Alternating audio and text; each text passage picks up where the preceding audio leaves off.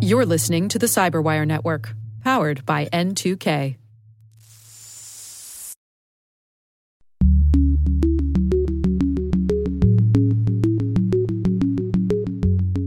The scrutiny that's being provided by the cyber liability companies is not going to go down. Hello, everyone, and welcome to Caveat, the CyberWire's privacy, surveillance, law, and policy podcast. I'm Dave Bittner, and joining me is my co-host Ben Yellen from the University of Maryland Center for Health and Homeland Security. Hello, Ben. Hello, Dave. Today, Ben discusses the Fifth Circuit's controversial take on content moderation. I've got the story of the Pentagon taking a closer look at its covert psychological operations. And later in the show, Gary Brickhouse from GuidePoint Security joins us. We're discussing continued changes when it comes to cybersecurity insurance. While this show covers legal topics and Ben is a lawyer, the views expressed do not constitute legal advice. For official legal advice on any of the topics we cover, please contact your attorney. With over 8,000 threat hunters analyzing over 65 trillion signals daily, Microsoft works tirelessly with the federal government to keep our nation's data secure. This 30-year-plus partnership is driving mission innovation that is secure by design. Whether optimizing your existing defenses or tackling advanced threats with AI, Microsoft gives you the intelligence and the automation you need to defend at mission scale. Let's work together to stay ahead of emerging threats and secure your mission anywhere. Learn more at aka.ms/fedcyber. That's aka.ms/fedcyber.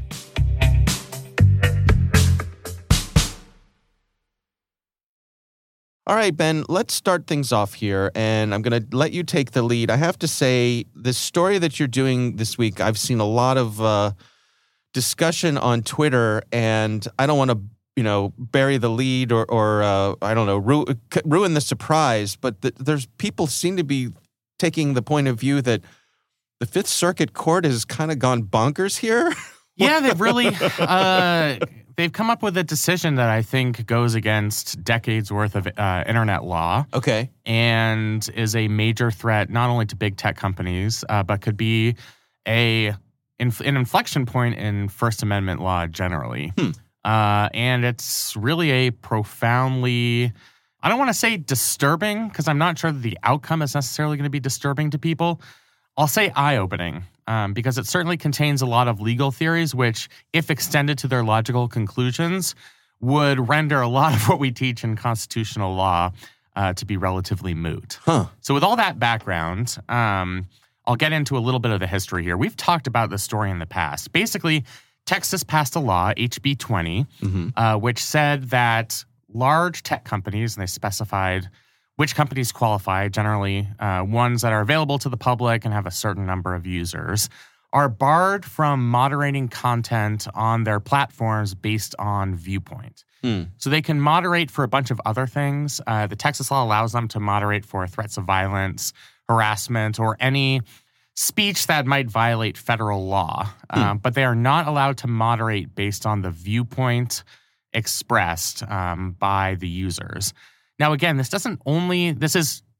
impetus for this law was alleged viewpoint discrimination against conservatives, this idea that users were being deplatformed for their political views. But the law doesn't actually say anything about it being political viewpoints that are being censored here.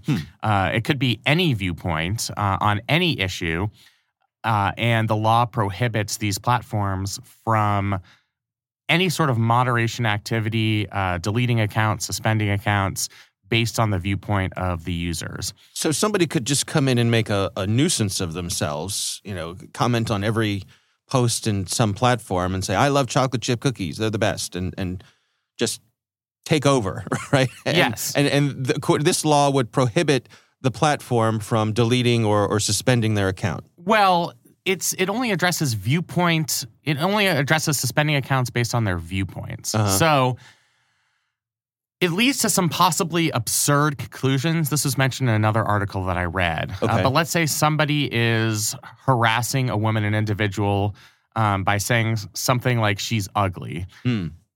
If you take this Texas law literally, The only way you could suspend that user for harassing this woman and calling her ugly is if you would suspend another user who called her attractive, because that's the only way you would not be discriminating based on the viewpoint of the user, if that makes sense. Wow.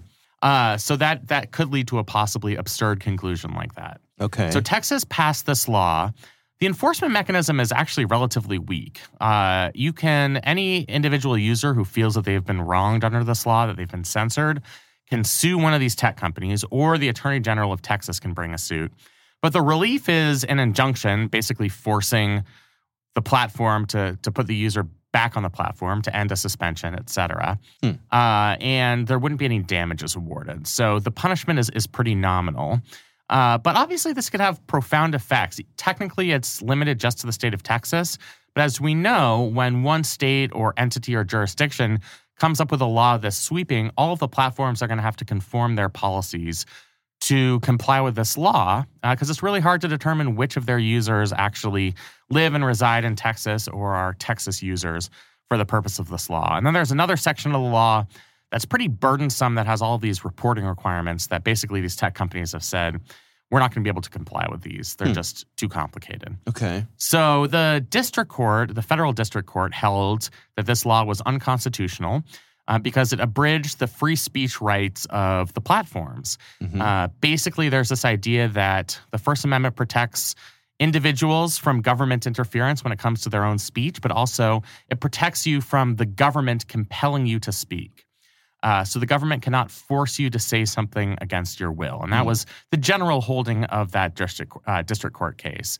There have been some Supreme Court cases that have alluded to this, talking about this idea of editorial control. Basically, on a neutral platform, it is the right of a private entity to exercise some degree of editorial control. The Fifth Circuit, in a decision that didn't say anything at all, reinstated the law, overturned the district court. The Supreme Court went back to the 5th District, said, not so fast, you can't do that. We're going to take this law back out of effect, so restore the original injunction from the district court. You have to actually go through a full proceeding and hear this case on the merits and draft a decision on the merits. And that's what the 5th Circuit did. So there's a 3-judge panel, 1 Trump-appointed judge and 2 George W. Bush appointees.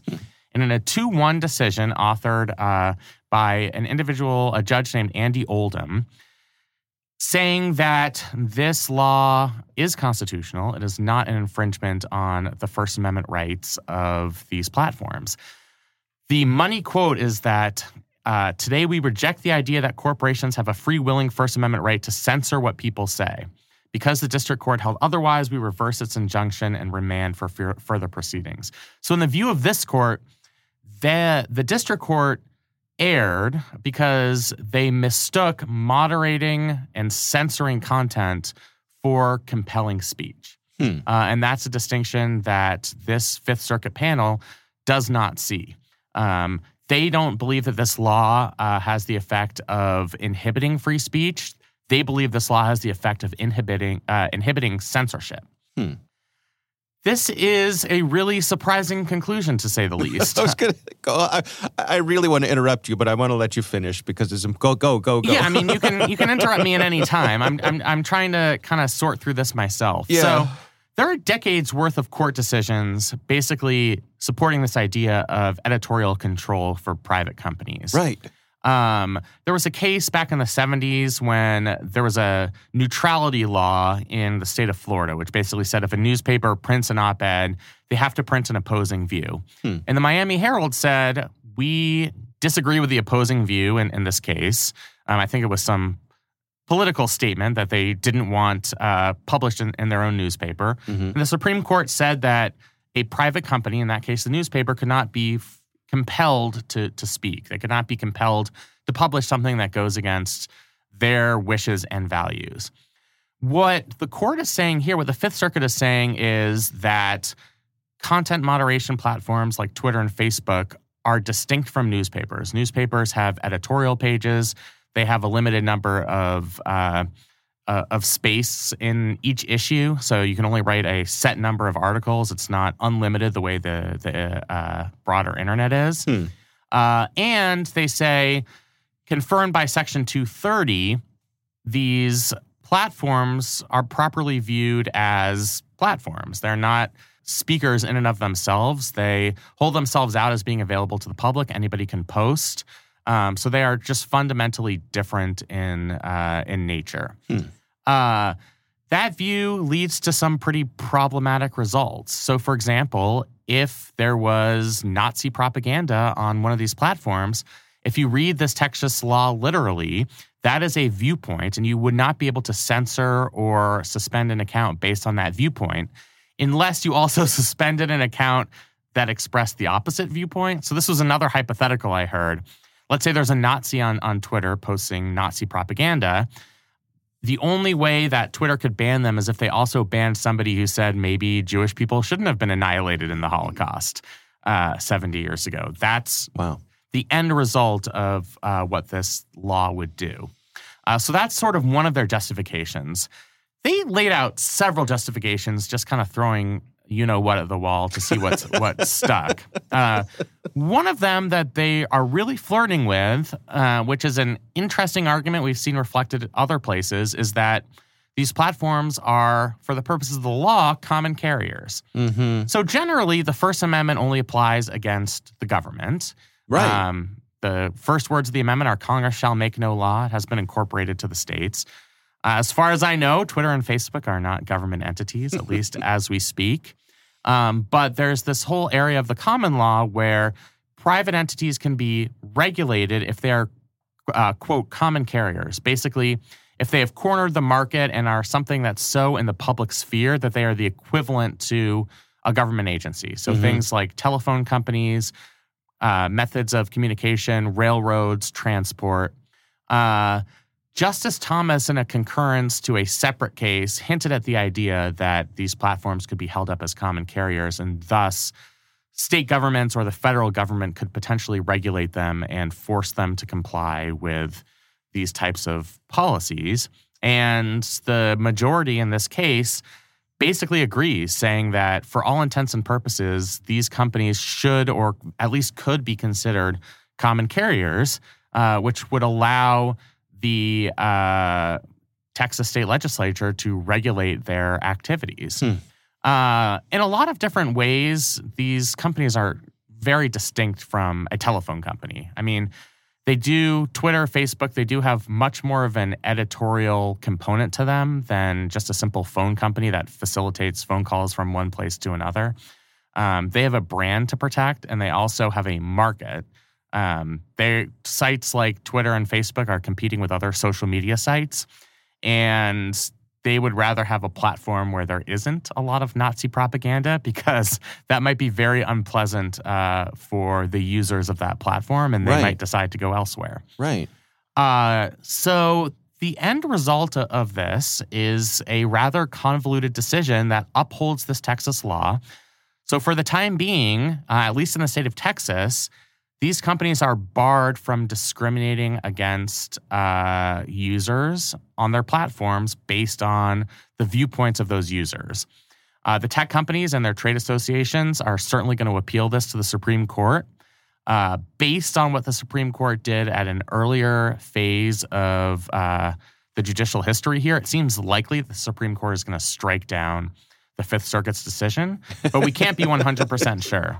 That's the thing, isn't it, right now? Like, you do not want to be relying on this Supreme Court to overturn decisions that might have shocked legal observers, because it's happened repeatedly over the past several years. Mm-hmm. And there is a 6-3 conservative majority. Granted, a couple of justices seem disinclined to uphold the Texas law at earlier stages in this proceeding.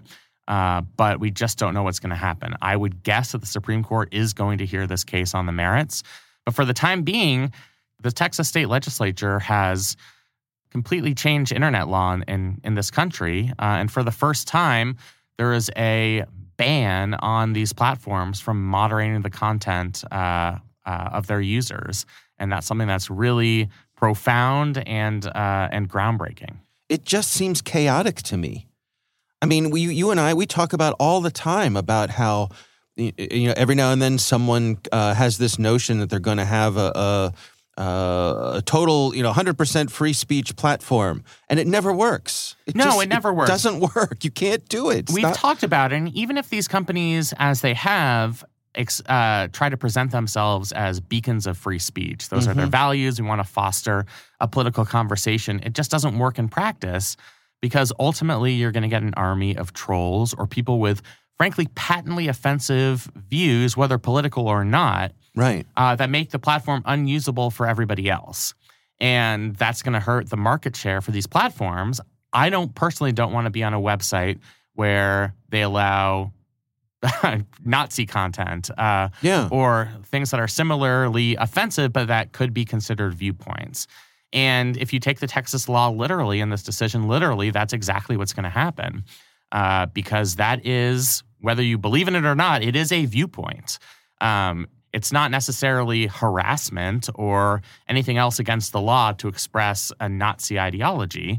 It's a viewpoint, and therefore you can't suspend a user for expressing that viewpoint, even if that viewpoint is the annihilation by genocide of an entire class of people. Right. And that's what this decision does. Do the judges reveal at all what they're after here? Like why supporting such a fundamental change? Because to me, this to me was so established that it was a joke, right? Like every time someone would scream censorship at Twitter or Facebook, folks like you would have to come out. Folks who actually know this stuff would say, it's not censored. The First Amendment protects people against the government. It doesn't protect people, it doesn't, right? Like I know, I've had to face the fact that maybe I don't know what I'm talking about anymore. Oh. That maybe everything I've ever said is just an illusion because the Fifth Circuit can come along and say, it's actually not, Twitter being a private company is actually not the most relevant factor. Right. And they basically say that for a variety of reasons. One, they don't think that this actually counts as speech. Editorial control, in their view, isn't a well-founded principle at the Supreme Court. I disagree with that wholeheartedly. They say that this isn't speech. This is just stopping the censorship of speech.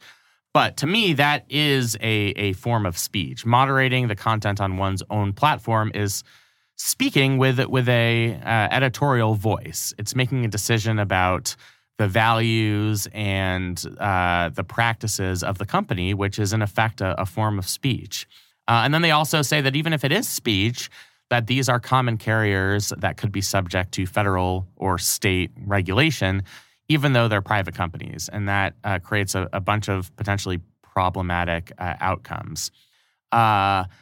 The dissenting judge in this case, a guy by the name of Leslie Southwick, is a George W. Bush appointee. He is no squish. He is extremely conservative.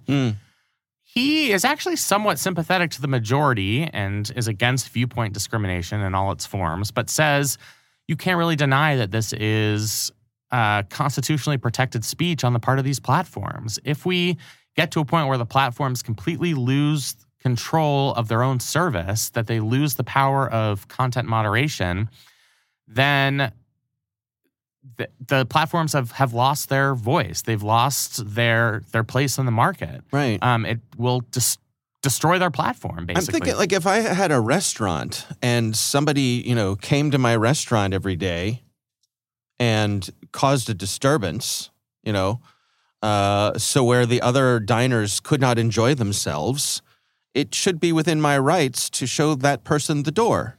Right. Isn't that what we're talking about here? There's a sign in restaurants that say we refuse the right to refuse service to anyone. Now, what this court cites is a case, and you and I have talked about this case, from California, probably about 30 years ago now, where a shopping mall tried to stop a group of individuals from distributing leaflets. And the Supreme Court said that for all intents and purposes, that shopping mall is a public forum. It's open to the public. Anybody can go in there. And therefore, as a quasi-public entity, even though the mall was privately owned, they cannot censor speech. There are a bunch of reasons why this case is different from that one. That one wasn't a content-based restriction on speech. That was just a general prohibition against distributing leaflets. As much as the court here insists otherwise, this is a content-based restriction on the speech of Twitter and Facebook and all of the other tech companies. They are forcing them to put particular content on their website. That is, to me, the definition of a content-based restriction. And courts, especially the Supreme Court, looks very disfavorably on any speech restriction based on the content. I think it is a mistake in this decision for the majority to say, well, this actually isn't a content-based restriction. It's actually a content-neutral restriction. I'm not going to get into the importance of that distinction. It does change the level of scrutiny that the court has to apply to that law. But you can see why it's fundamentally different when we're talking about the generalized right to distribute leaflets in a public mall, regardless of what those leaflets say, versus you can imagine a hypothetical in that case where the leaflets being distributed were about exterminating the Jews or something. Yeah. And I think it would be much more within the mall's discretion because it would disturb other users, might hurt their business, might dissuade certain customers from shopping in that mall. It would probably certainly be in their discretion to remove those users from their platform, their platform being the private mall. So you can see why I don't think that's a particularly apt comparison in this case. So where do we stand now? I mean, are we in are we in a no man's land in the time between this? So this is in effect, but as you say, it's going to go to the Supreme Court most likely. What happens now? It's anarchy, man. I mean, the law is in effect. There are a couple of options that the trade associations that represent these companies have. They can appeal to have this case reheard en banc, meaning it wouldn't just be a three-judge panel of the Fifth Circuit. It would be the whole Fifth Circuit. Which is how many? I don't know the exact number. Probably something like 15 judges. Okay. I don't think that's a viable option. If you know anything about the Fifth Circuit, it's your chance of getting a favorable decision from the full Fifth Circuit is just as good as getting a favorable decision from a three-judge panel. It is a very conservative circuit. The vast majority of the judges are George W. Bush or Donald Trump appointees. Okay. So you wouldn't fare well there. Is this kind of like one of those things in football where, you know, it's the call on the field has to be, it's harder to overturn the call on the field. You have to have overwhelming evidence, that kind of thing. For the standard of review. Right. Well, sort of. Yeah. I mean, generally that is how review works in our appellate system. That's why they do it in football. It is based on our legal system that the burden is on the losing party to prove that the decision was egregious. I think these companies are going to take the tack of appealing this to the Supreme Court and urging them to grant certiorari so that the Supreme Court hears it on the merits. They also could request that the Supreme Court issue another separate injunction, which would be an emergency stay of the Fifth Circuit decision, saying that this Fifth Circuit decision is so egregious that we can't allow it to stand even while we review the case on the merits. That's a much harder standard to overcome. The Supreme Court would have to see that this type of law would cause irreparable harm to these tech companies. If I'm the tech companies, I could very plausibly allege that type of harm for a number of reasons. One, the nature of these platforms is going to be fundamentally different if they lose their right to do content moderation. Right. I've said this several times in the past. I think it's true for me. I think it's true for you. We would leave those platforms if content moderation was so weak or insufficient that we were confronted with offensive, trollish, so-called viewpoints. Yeah. Whether we believe in a robust First Amendment or not, that would just be a very unpleasant experience for us, and we'd leave that platform. If enough of us leave the platform, they're going to lose their advertising dollars, and that's going to be irreparable harm to their business. And I could see that happening. I mean, if our feeds get clogged with a bunch of quote-unquote viewpoints that are so unpleasant and objectionable, and Twitter or Facebook is banned from doing any type of content moderation, I think a lot of people are going to leave the platforms. Yeah.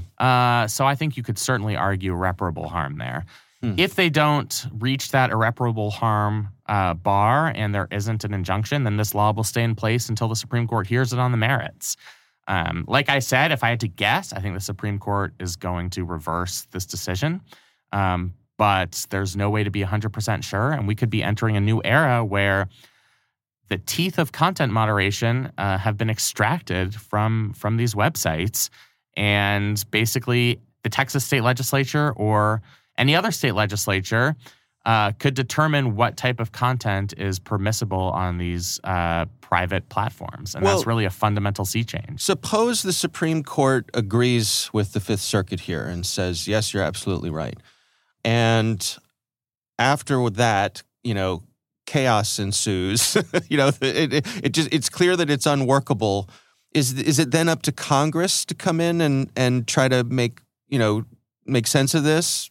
Yeah, so Congress could do that. They could preempt Texas state law or any other state law by passing a law, either explicitly preempting it, saying that this is a area of federal concern and our laws will preempt yours. Or they could implicitly preempt it by coming up with sort of a nationwide standard.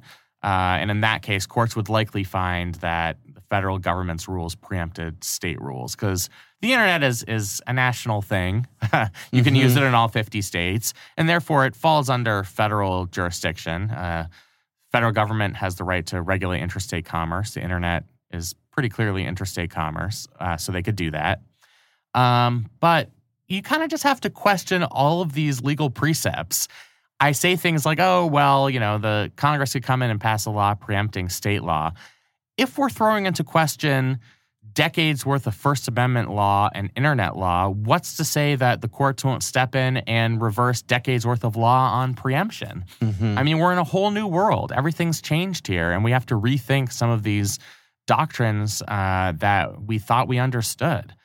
So the answer is yes, Congress could step in. I think they could pass a law that clearly preempts state law, but that's not 100% foolproof. And as we've mentioned many times, Congress has a really difficult time agreeing on laws that are politically controversial. Yeah. And this would certainly be politically controversial in a polarized Congress. So that would be very difficult even if the Supreme Court stepped in. All right, stay tuned. Time will tell. I'm sure we will talk more about this. And there's so much to this case. I recommend that people read up on it if they can. We'll have more in the show notes. I tried to do it justice, but I'm still wrapping my head around it. And I think it'll take a while to digest. Yeah. Well, in the interest of time, we're going to make that our only story this week. We would love to hear from you. If there's something you'd like us to consider for the show, you can email us. It's caveat@thecyberwire.com.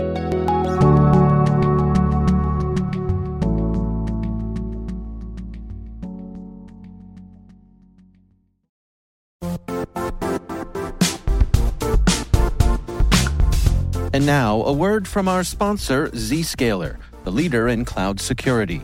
Cyber attackers are using AI in creative ways to compromise users and breach organizations. In a security landscape where you must fight AI with AI, the best AI protection comes from having the best data.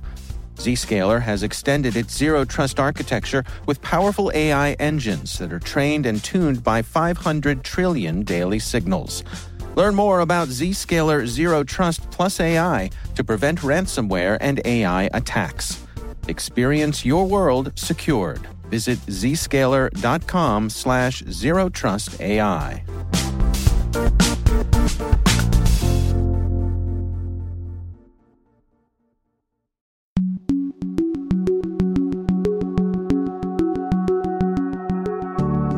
Ben, I recently had the pleasure of speaking with Gary Brickhouse. He is from GuidePoint Security, and we're discussing some of the volatility we're seeing in the cybersecurity insurance market, something that touches most organizations these days. Here's my conversation with Gary Brickhouse. From a cyber liability insurance perspective, I think companies, obviously those insurance carriers saw a need, right? Just in the same way that they, if you look back over the history of, needing insurance for your vehicle or for trips or for, natural disasters like hurricanes, there was always a need for it. And if, anytime there was an opportunity to protect an organization or help them, protect them financially, to help reduce the amount of losses incurred, great. It's a great fit. And so, over the last few years, you certainly saw this, sort of jump up pretty dramatically, I would say, in terms of helping companies reduce that risk and give organizations, in the same way that we do risk management work for all aspects of our business, right? This was just one more way to reduce the risk of, the financial hit of having, either the ultimate impact of a ransomware event or operational issues tied to it, whatever those things might be. So I think they did a good job of putting offerings out there and allowing companies to, pay into that and cap their, liabilities, as best they could. But then what you saw, especially, within the last, I'd say 2 years in particular, with the amount of, ransomware as it continued to rise, as organizations were continuing to sort of cash in, so to speak, on their insurance policies. I think the insurance companies found out really quickly that, hey, wait a minute, we're hemorrhaging quite a bit of money on behalf of these companies. And so I think it, really to bring it up to where we are today in a really fast, statement, I think they realized that, man, we took on a lot more risk than we had anticipated. And we didn't anticipate that organizations would be, relying on these policies as much as they have needed to. And so whether that's a statement on, sort of the state of our industry and maybe the insurance carriers didn't quite, anticipate a spike in ransomware, for instance, right? And they sort of got caught. The other thing, that I always think about is, they haven't historically had the claims data to really make educated decisions about it as, say, like hurricanes, for instance, right? I mean, we have decades and decades worth of claims data on hurricanes, how impactful it was and, how many people filed claims and what were the claims, what was the average claim amount and all those sorts of things. And the same, obviously, in the automobile industry. But we don't have that in cyber today. We're getting it very quickly, obviously. And hence, right, I think that's why you see all the activity today that I'm sure we're going to unpack more around, just sort of rising premiums and all the scrutiny that's going into an organization's ability to get liability coverage. Yeah, it's interesting to me to see how there's been this shift, and cybersecurity companies are in some ways, driving security practices within organizations, the insurance companies. It's similar to, I think it's similar in the way that, for example, if you're going to insure a building, you have to have sprinklers, you have to have fire extinguishers, those sorts of things.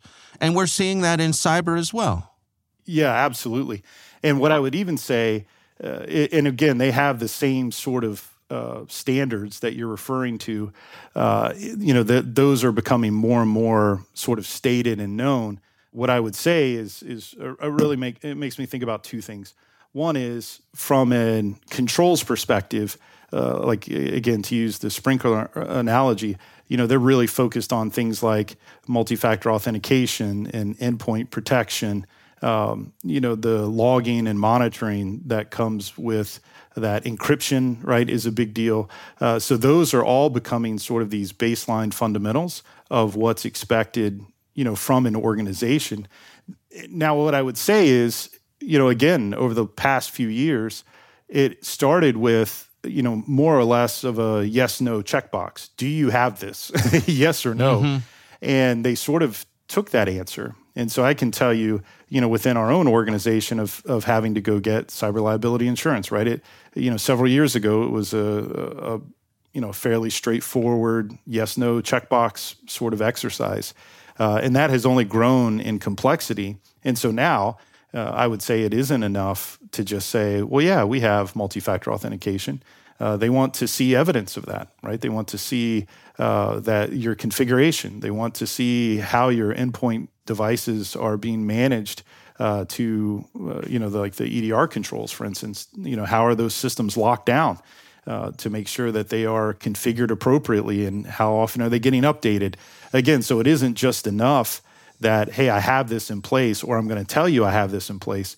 We're seeing a big push from the insurers to really want to validate that, so those validation exercises, and frankly, subsequently the time it takes is just increasing, dramatically to go do all those things.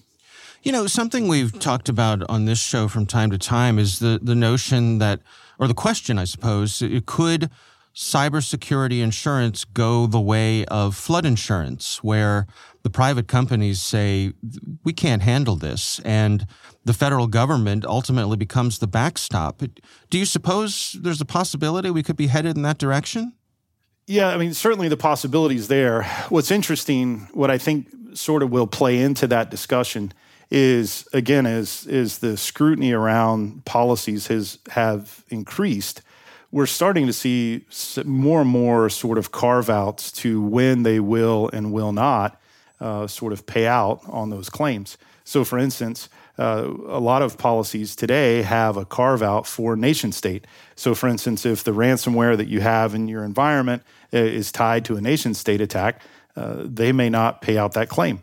Similar, if it has, if you didn't have, say, MFA, multi-factor authentication deployed fully in your environment, and the attack happened in a particular part that could have been prevented, at least in the carrier's eyes, then they're not going to pay out. And so I think as you see sort of more and more of those carve-outs, more and more of those reasons why the insurance companies, will choose not to pay, or, I think at some point, could it lead to that? Absolutely. Could I see the government stepping in to some degree and saying, hey, we've got to provide some base level of coverage here for some of these things?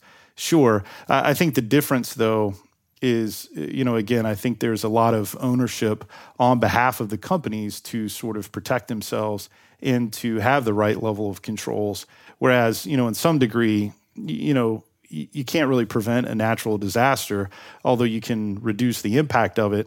I don't know that is how everybody feels about malicious activity, right? I mean, I think at the end of the day, people seem to think that, hey, all malicious activity can be prevented.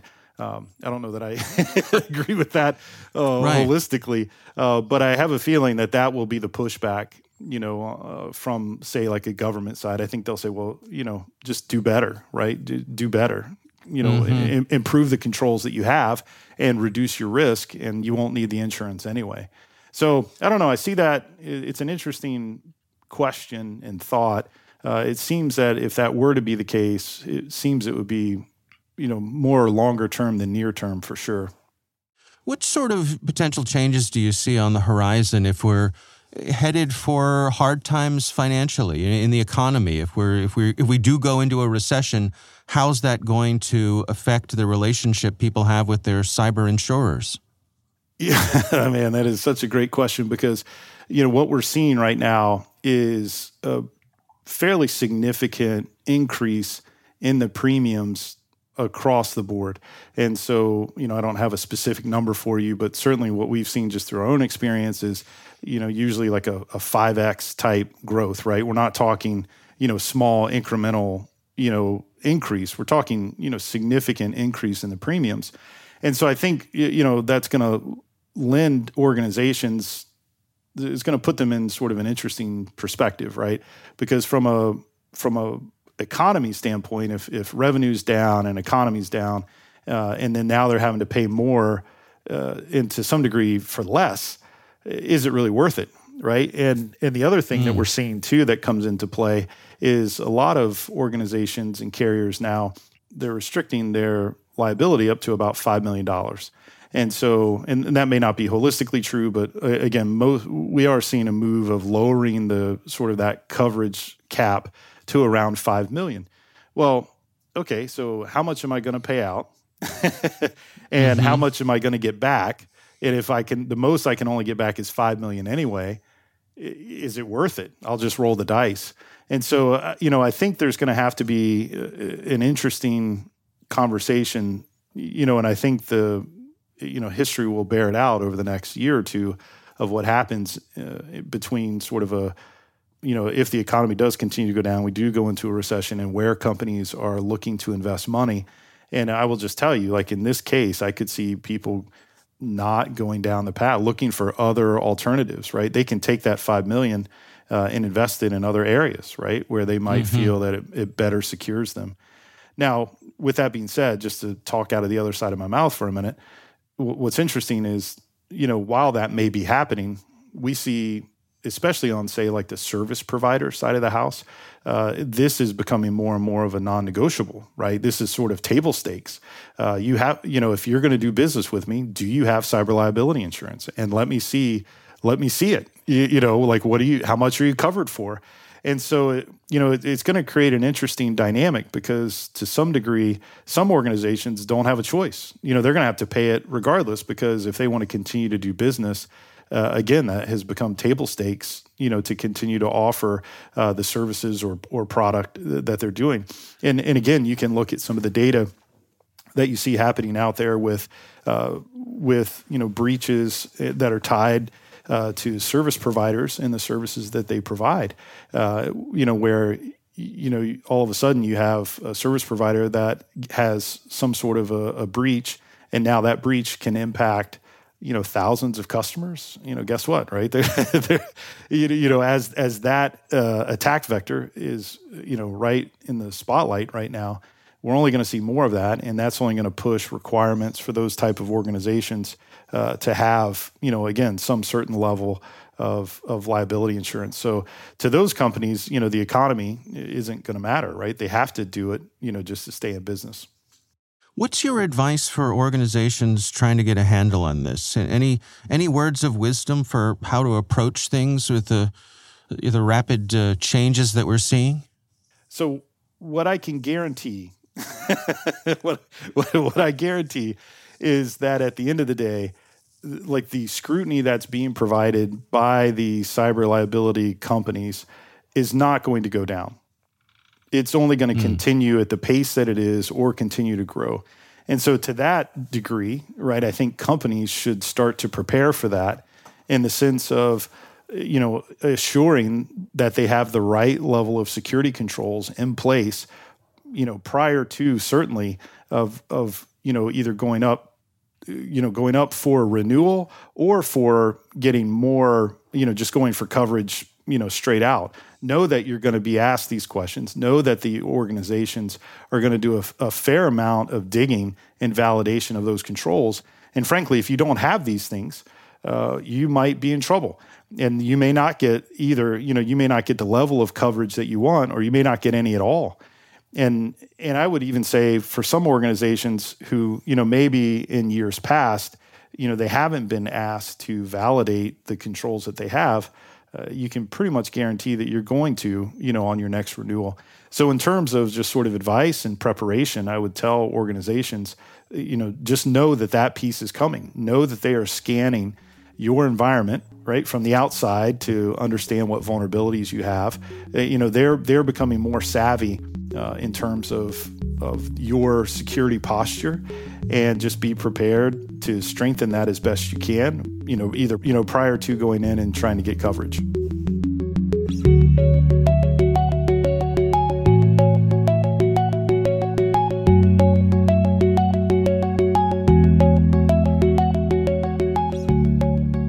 Ben, what do you think?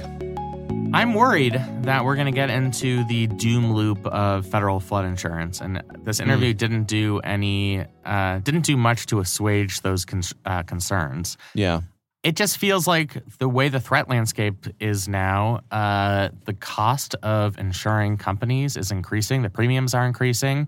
If fewer companies are willing to pay the premiums, that could start an insurance death spiral where there's not enough money in the pool to pay out claims. And I think Mr. Brickhouse talked about that in a very compelling way. So I'm worried about how this market is going to develop since everyone and their mother is getting hit by ransomware attacks. This is more of a concern. And I think the market is going to have to work itself out where it can properly assess risk and address the needs of customers without going bankrupt as an industry. Yeah. All right. Well, our thanks to Gary Brickhouse for joining us. We do appreciate him taking the time. And now a word from our sponsor, Netskope.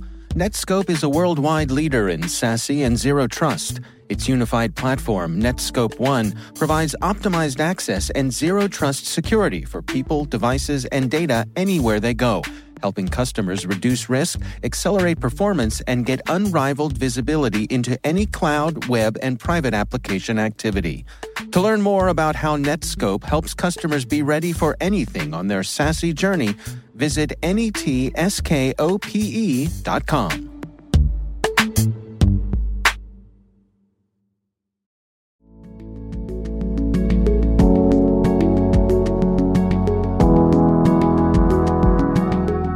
That is our show. We want to thank all of you for listening. The Caveat podcast is proudly produced in Maryland at the startup studios of Data Tribe, where they're co-building the next generation of cybersecurity teams and technologies. Our senior producer is Jennifer Eiben. Our executive editor is Peter Kilpie. I'm Dave Bittner. And I'm Ben Yellen. Thanks for listening.